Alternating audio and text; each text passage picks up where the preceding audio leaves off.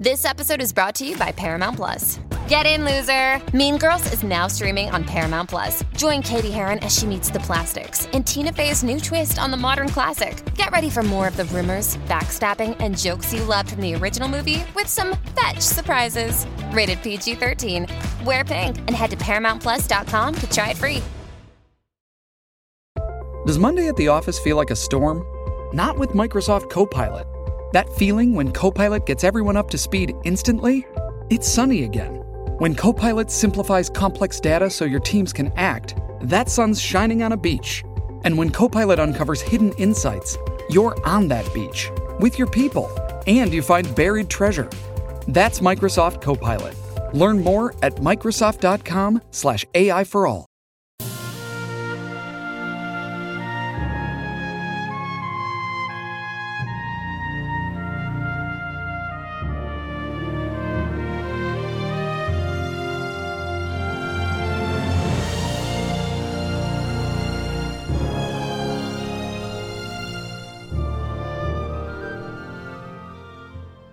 Welcome back, everyone, to 1001 Stories for the Road.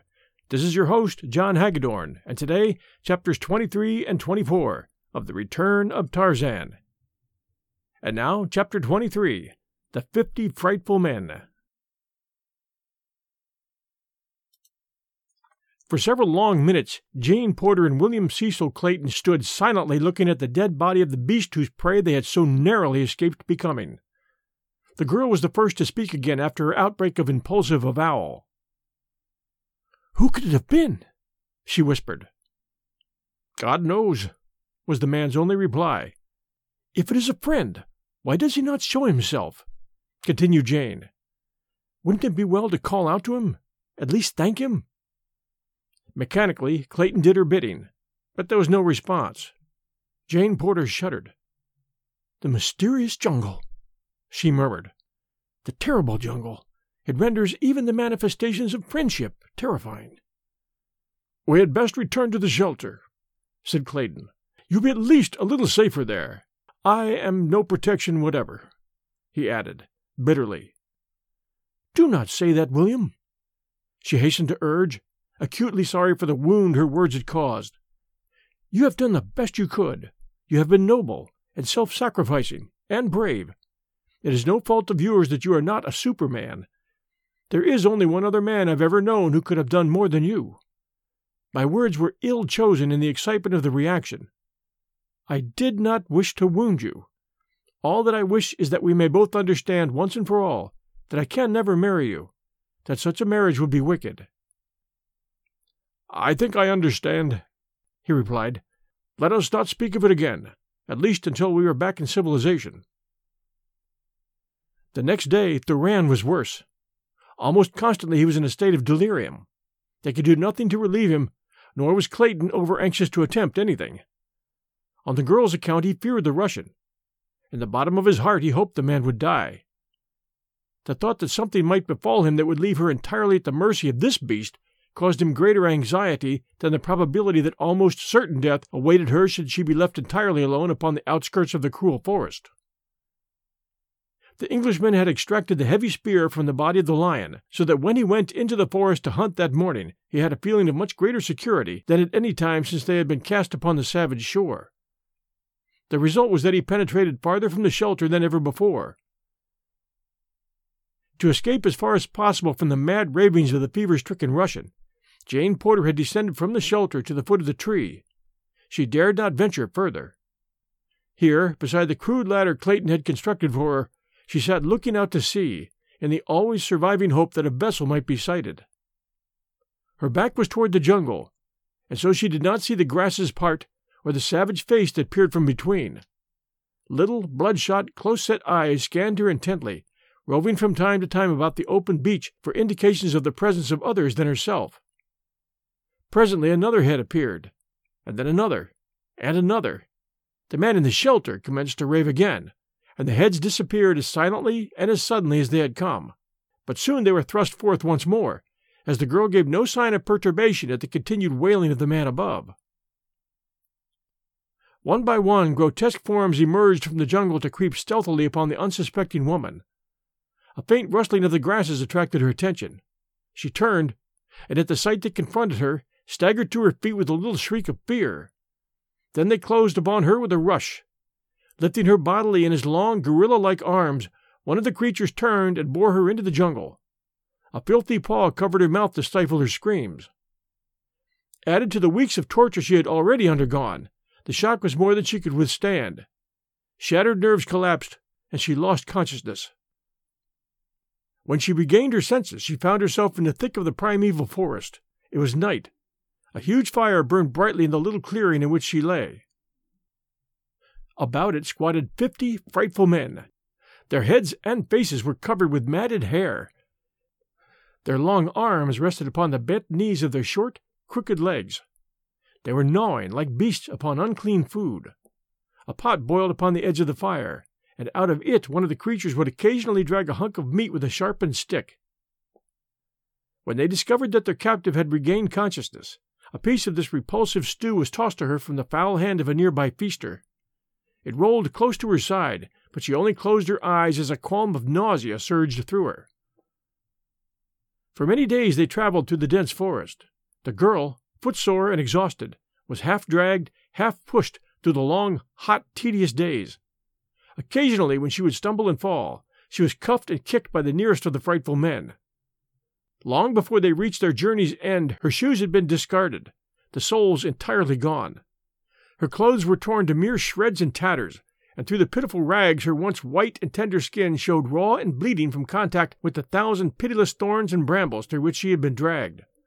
The last 2 days of the journey found her in such utter exhaustion that no amount of kicking and abuse could force her to her poor, bleeding feet. Outraged nature had reached the limit of endurance, and the girl was physically powerless to raise herself even to her knees.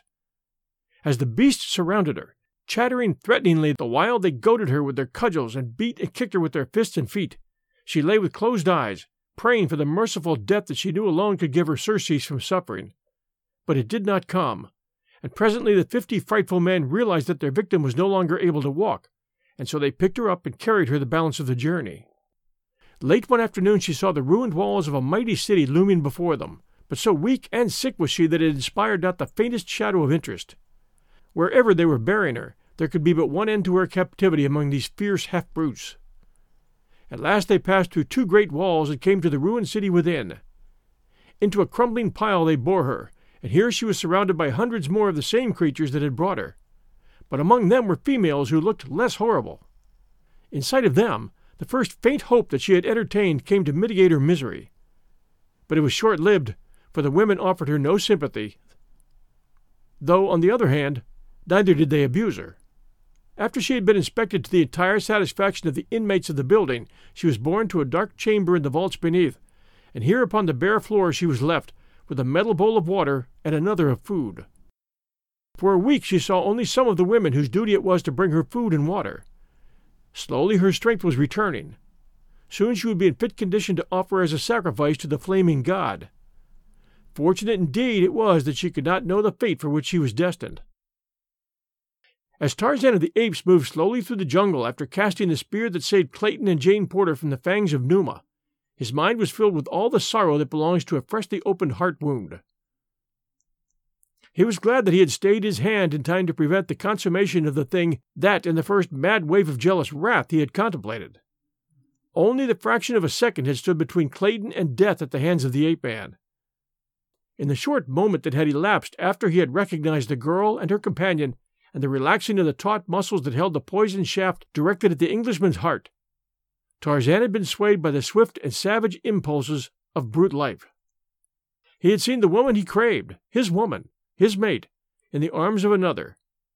There had been but one course open to him, according to the fierce jungle code that guided him in this other existence. But just before it had become too late, the softer sentiments of his inherent chivalry had risen above the flaming fires of his passion and saved him. 1,000 times he gave thanks that they had triumphed before his fingers had released that polished arrow. As he contemplated his return to the Waziri, the idea became repugnant. He did not wish to see a human being again.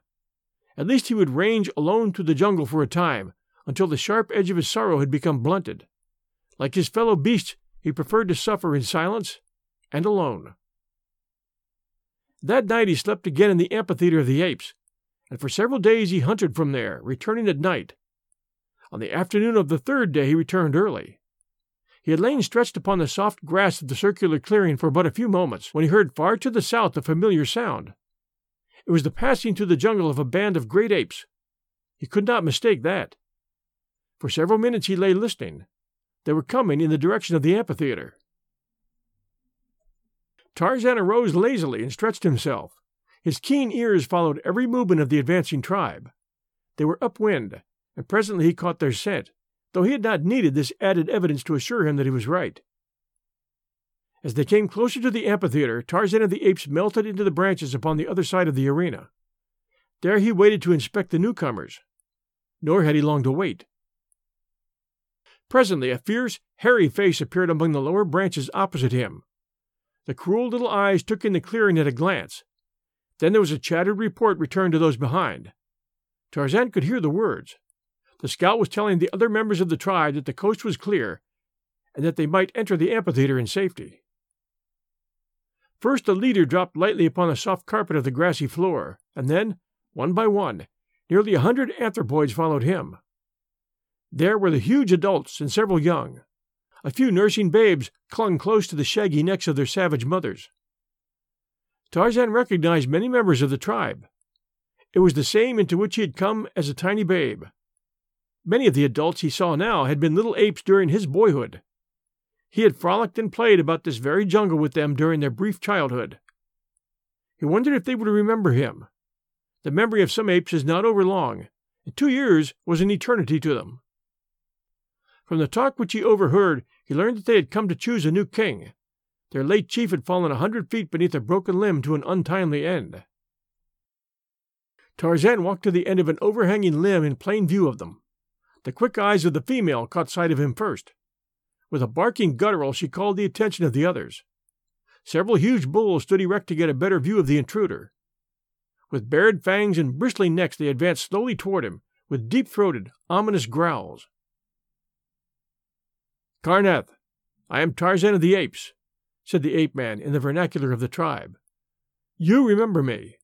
Together we teased Nuna when we were little apes, throwing sticks and nuts at her from the safety of high branches." The brute he had addressed stopped with a look of half-comprehending, dull wonderment upon his savage face. "And Magor," continued Tarzan, addressing another, "do you not recall your former king, he who slew the mighty Kerchak? Look at me!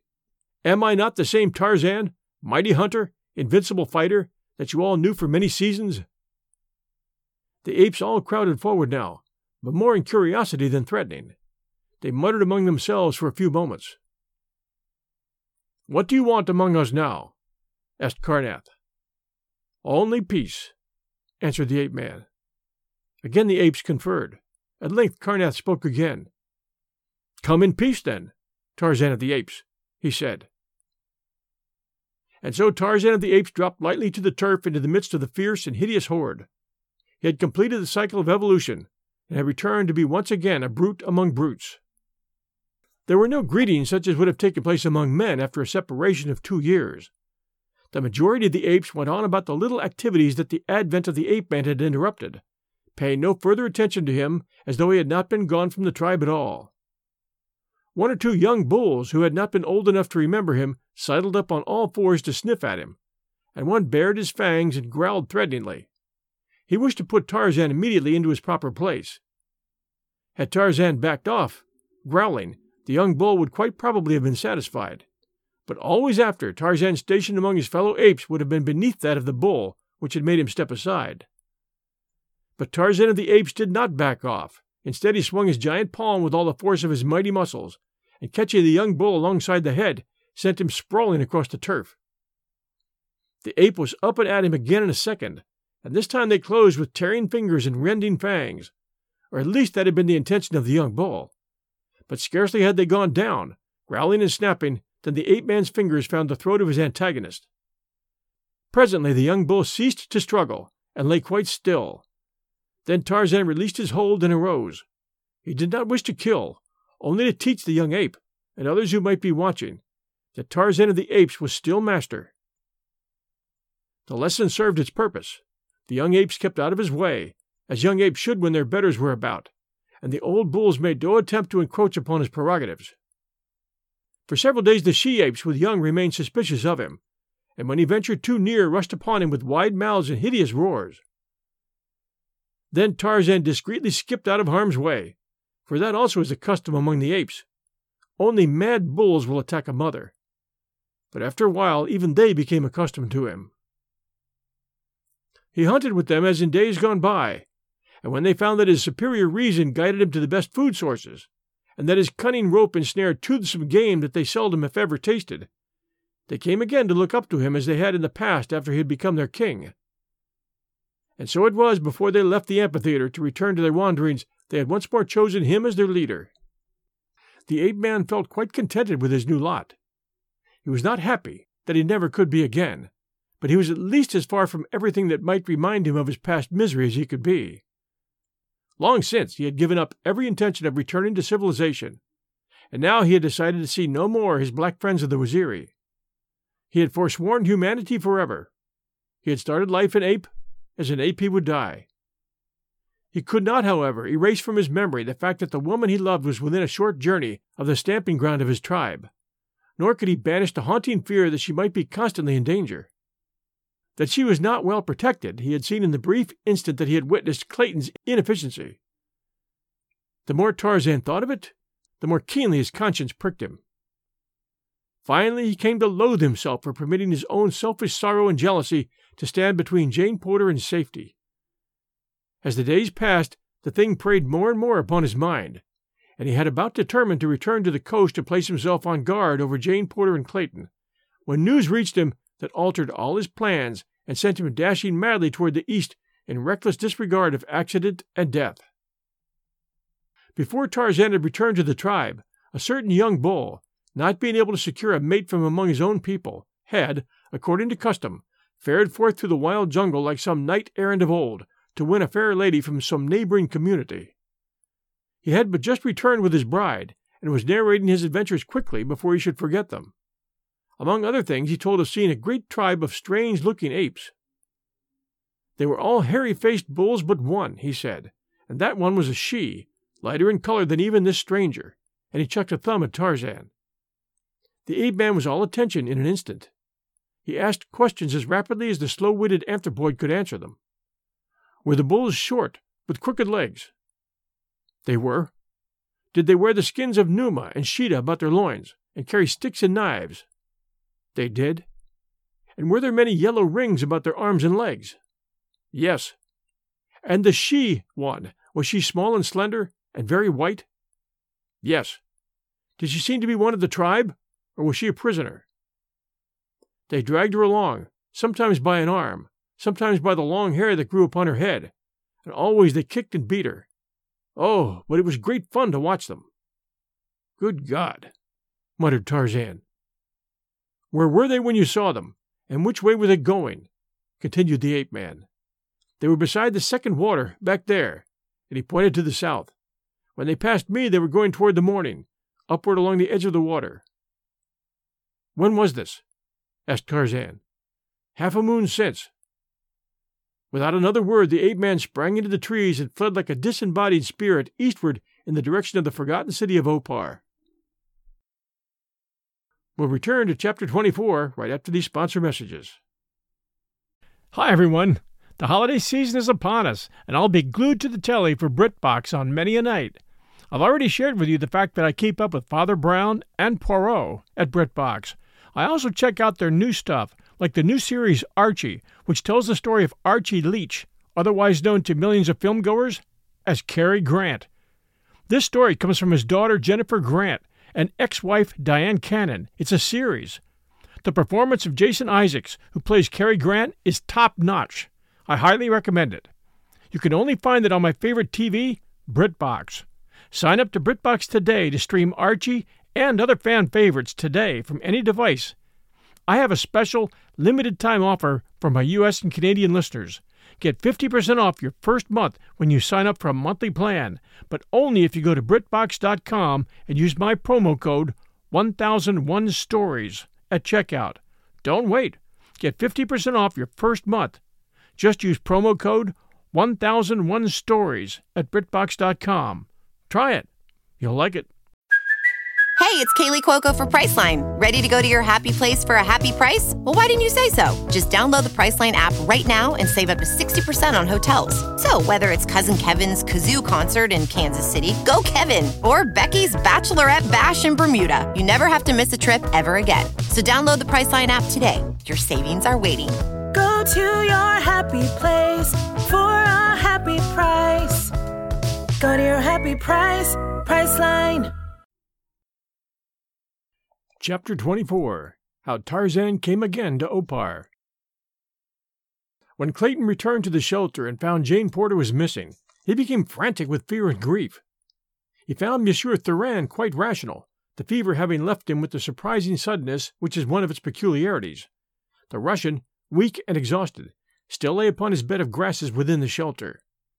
When Clayton asked him about the girl, he seemed surprised to know that she was not there.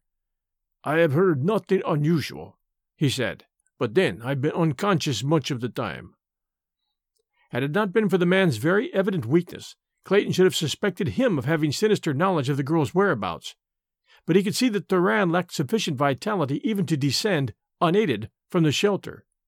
He could not, in his present physical condition, have harmed the girl, nor could he have climbed the rude ladder back to the shelter. Until dark, the Englishman searched the nearby jungle for a trace of the missing one or a sign of the trail of her abductor. But though the spoor left by the 50 frightful men, unversed in woodcraft as they were, would have been as plain to the densest denizen of the jungle as a city street to the Englishman, yet he crossed and recrossed it 20 times without observing the slightest indication that many men had passed that way but a few short hours since. As he searched, Clayton continued to call the girl's name aloud, but the only result of this was to attract Numa, the lion. Fortunately, the man saw the shadowy form worming its way toward him in time to climb into the branches of a tree before the beast was close enough to reach him. This put an end to his search for the balance of the afternoon, as the lion paced back and forth beneath him until dark. Even after the beast had left, Clayton dared not descend into the awful blackness beneath him, and so he spent a terrifying and hideous night in the tree. The next morning he returned to the beach, relinquishing the last hope of finding and rescuing Jane Porter. During the week that followed, Monsieur Thuran rapidly regained his strength, lying in the shelter while Clayton hunted food for both. The men never spoke except as necessity demanded. Clayton now occupied the section of the shelter which had been reserved for Jane Porter, and only saw the Russian when he took food or water to him, or performed the other kindly offices which common humanity required. When Thuran was again able to descend in search of food, Clayton was stricken with fever. For days he lay tossing in delirium and suffering, but not once did the Russian come near him. Food the Englishman could not have eaten, but his craving for water amounted practically to torture. Between the recurrent attacks of delirium, weak though he was, he managed to reach the brook once a day and fill a tiny can that had been among the few appointments of the lifeboat. Thuran watched him on these occasions with an expression of malignant pleasure. He seemed really to enjoy the suffering of the man who, despite the just contempt in which he held him, had ministered to him the best of his ability, while he lay suffering the same agonies.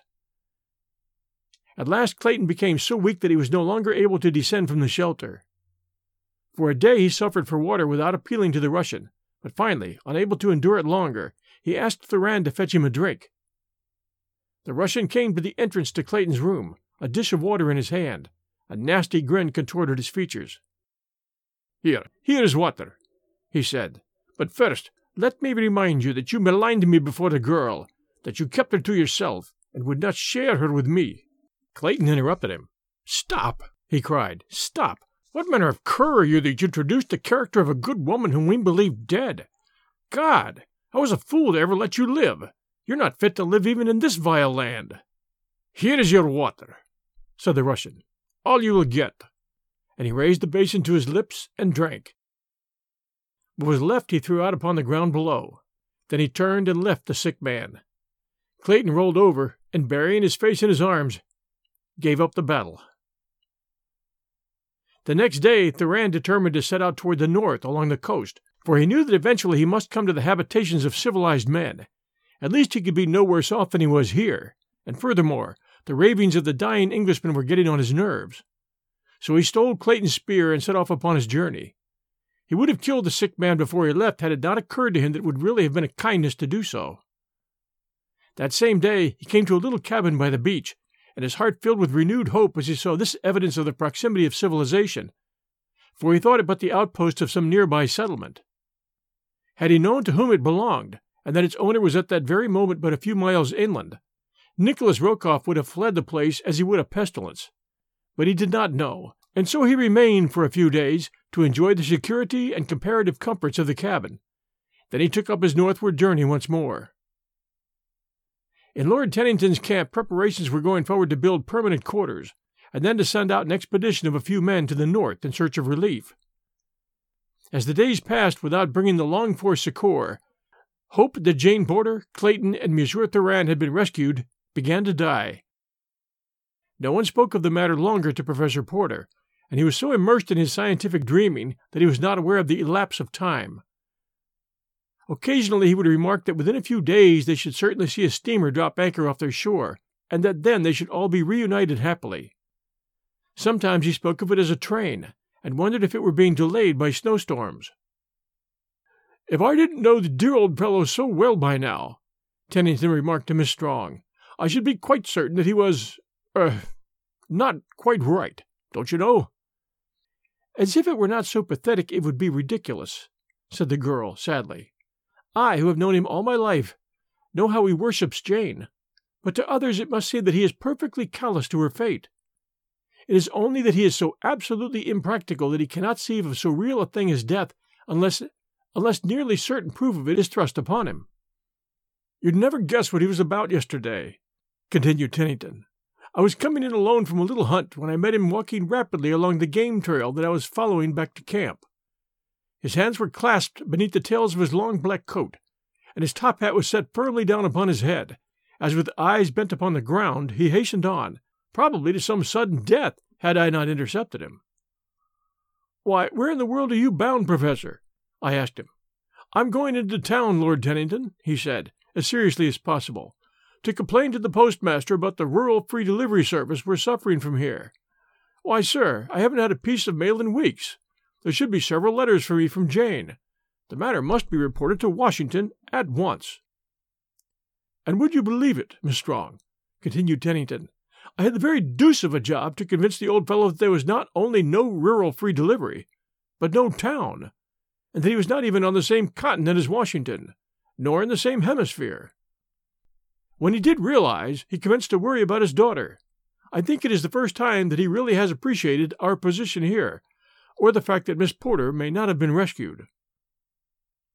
"I hate to think about it," said the girl, "and yet I can think of nothing else than the absent members of our party." "Let us hope for the best," replied Tennington. "You yourself have set us each a splendid example of bravery, for in a way your loss has been the greatest." "Yes," she replied, "I could have loved Jane Porter no more had she been my own sister." Tennington did not show the surprise he felt. That was not at all what he meant. He had been much with this fair daughter of Maryland since the wreck of the Lady Alice, and it had recently come to him that he had grown much more fond of her than would prove good for the peace of his mind, for he recalled almost constantly now the confidence which Monsieur Thuran had imparted to him that he and Miss Strong were engaged. He wondered if, after all, Thuran had been quite accurate in his statement. He had never seen the slightest indication on the girl's part of more than ordinary friendship. "And then in Monsieur Thuran's loss, if they are lost, you would suffer a severe bereavement," he ventured. She looked up at him quickly. "Monsieur Thuran had become a very dear friend," she said. "I liked him very much, though I have known him but a short time." "Then you are not engaged to marry him?" he blurted out. "Heavens, no!" she cried. "I didn't care for him at all in that way." There was something that Lord Tennington wanted to say to Hazel Strong. He wanted very badly to say it, and to say it at once, but somehow the word stuck in his throat. He started lamely a couple of times, cleared his throat, became red in the face, and finally ended by remarking that he hoped the cabins would be finished before the rainy season commenced. But though he did not know it, he had conveyed to the girl the very message he intended, and it left her happy, happier than she had ever been in all of her life. Just then further conversation was interrupted by the sight of a strange and terrible-looking figure which emerged from the jungle just south of the camp. Tennington and the girl saw it at the same time. The Englishman reached for his revolver, but when the half-naked, bearded creature called his name aloud and came running toward them, he dropped his hand and advanced to meet it. None would have recognized in the filthy, emaciated creature, covered by a single garment of small skins, the immaculate Monsieur Thuran the party had last seen upon the deck of the Lady Alice. Before the other members of the little community were apprised of his presence, Tennington and Miss Strong questioned him regarding the other occupants of the missing boat. "They are all dead," replied Thuran. "The 3 sailors died before we made land. Miss Porter was carried off into the jungle by some wild animal while I was lying delirious with fever. Clayton died of the same fever, but a few days since. And to think that all this time we have been separated by but a few miles, scarcely a day's march. It is terrible." How long Jane Porter lay in the darkness of the vault beneath the temple in the ancient city of Opar, she did not know. For a time she was delirious with fever, but after this passed, she commenced slowly to regain her strength. Every day the woman who brought her food beckoned to her to arise, but for many days the girl could only shake her head to indicate that she was too weak. But eventually she was able to gain her feet, and then to stagger a few steps by supporting herself with one hand upon the wall. Her captors now watched her with increasing interest. The day was approaching, and the victim was gaining in strength. Presently the day came, and a young woman whom Jane Porter had not seen before came with several others to her dungeon. Here some sort of ceremony was performed. That it was of a religious nature the girl was sure, and so she took new heart, and rejoiced that she had fallen among people upon whom the refining and softening influences of religion evidently had fallen. They would treat her humanely. Of that she was now quite sure. And so when they led her from the dungeon, through long dark corridors, and up a flight of concrete steps to a brilliant courtyard, she went willingly, even gladly, for was she not among the servants of God? It might be, of course, that their interpretation of the Supreme Being differed from her own, but that they owned a God was sufficient evidence to her that they were kind and good. But when she saw a stone altar in the center of the courtyard, and dark brown stains upon it and the nearby concrete of the floor, she began to wonder and to doubt. And as they stooped and bound her ankles, and secured her wrists behind her, her doubts were turned to fear. A moment later, as she was lifted and placed supine across the altar's top, hope left her entirely, and she trembled in an agony of fright. During the grotesque dance of the votaries which followed, she lay frozen in horror, nor did she require the sight of the thin blade in the hands of the high priestess, as it rose slowly above her to enlighten her further as to her doom.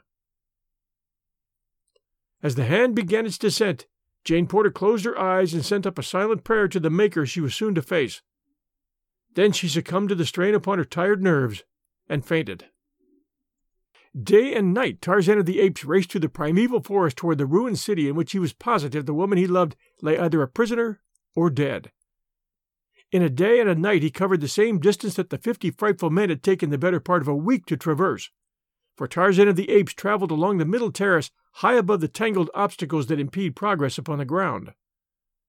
The story the young bull ape had told made it clear to him that the girl captive had been Jane Porter, for there was not another small white she in all the jungle. The bulls he had recognized from the ape's crude description as the grotesque parodies upon humanity who inhabit the ruins of Opar. And the girl's fate he could picture as plainly as though he were an eyewitness to it. When they would lay her across that trim altar he could not guess, but that her dear, frail body would eventually find its way there, he was confident. But finally, after what seemed long ages to the impatient ape-man, he topped the barrier cliffs that hemmed the desolate valley, and below him lay the grim and awful ruins of the now hideous city of Opar. At a rapid trot he started across the dry and dusty, boulder-strewn ground toward the goal of his desires. Would he be in time to rescue? He hoped against hope. At least he could be revenged, and in his wrath it seemed to him that he was equal to the task of wiping out the entire population of that terrible city. It was nearly noon when he reached the great boulder at the top of which terminated the secret passage to the pits beneath the city. Like a cat, he scaled the precipitous sides of the frowning granite kopje. A moment later, he was running through the darkness of the long, straight tunnel that led to the treasure vault. Through this he passed, then on and on until at last he came to the well-like shaft upon the opposite side of which lay the dungeon with the false wall. As he paused a moment upon the brink of the well, a faint sound came to him through the opening above. His quick ears caught and translated it. It was the dance of death that preceded a sacrifice, and the sing-song ritual of the high priestess. He could even recognize the woman's voice. Could it be that the ceremony marked the very thing he had so hastened to prevent? A wave of horror swept over him. Was he, after all, to be just a moment too late? Like a frightened deer, he leaped across the narrow chasm to the continuation of the passage beyond. At the false wall, he tore like one possessed to demolish the barrier that confronted him. With giant muscles, he forced the opening, thrusting his head and shoulders through the first small hole he made, and carrying the balance of the wall with him to clatter resoundingly upon the cement floor of the dungeon.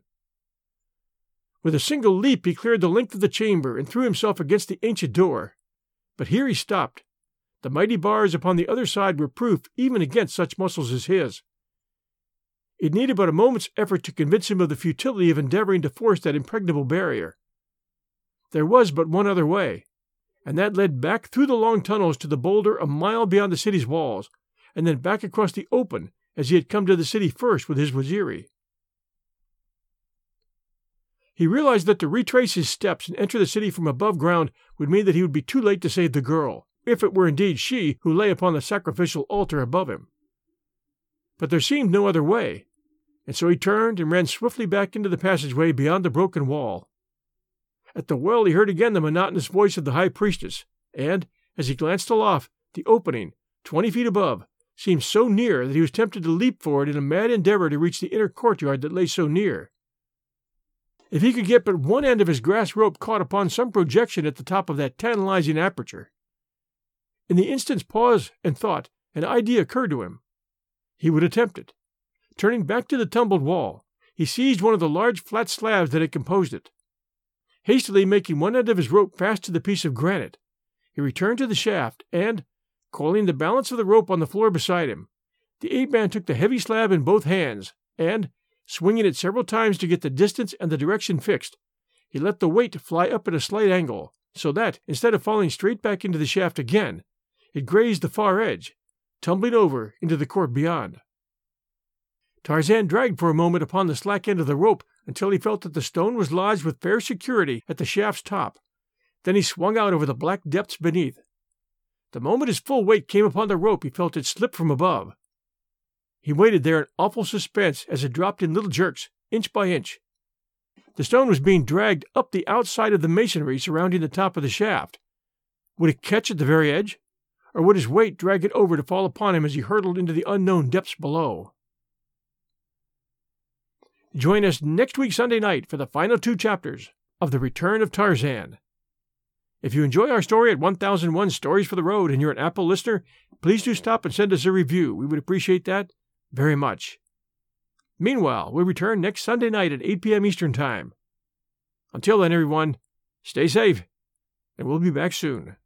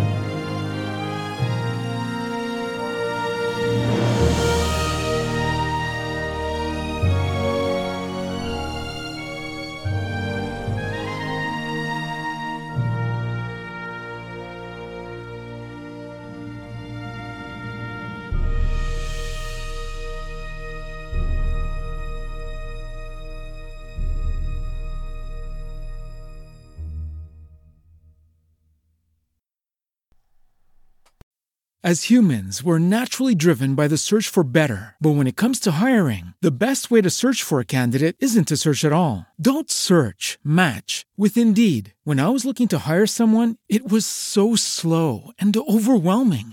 I wish I had used Indeed. If you need to hire, you need Indeed. Indeed is your matching and hiring platform with over 350 million global monthly visitors, according to Indeed data, and a matching engine that helps you find quality candidates fast. Ditch the busy work. Use Indeed for scheduling, screening, and messaging so you can connect with candidates faster. And Indeed doesn't just help you hire faster. 93% of employers agree Indeed delivers the highest quality matches compared to other job sites, according to a recent Indeed survey. And listeners of this show will get a $75 sponsored job credit to get your jobs more visibility at Indeed.com/podcast. That's Indeed.com/podcast. Terms and conditions apply.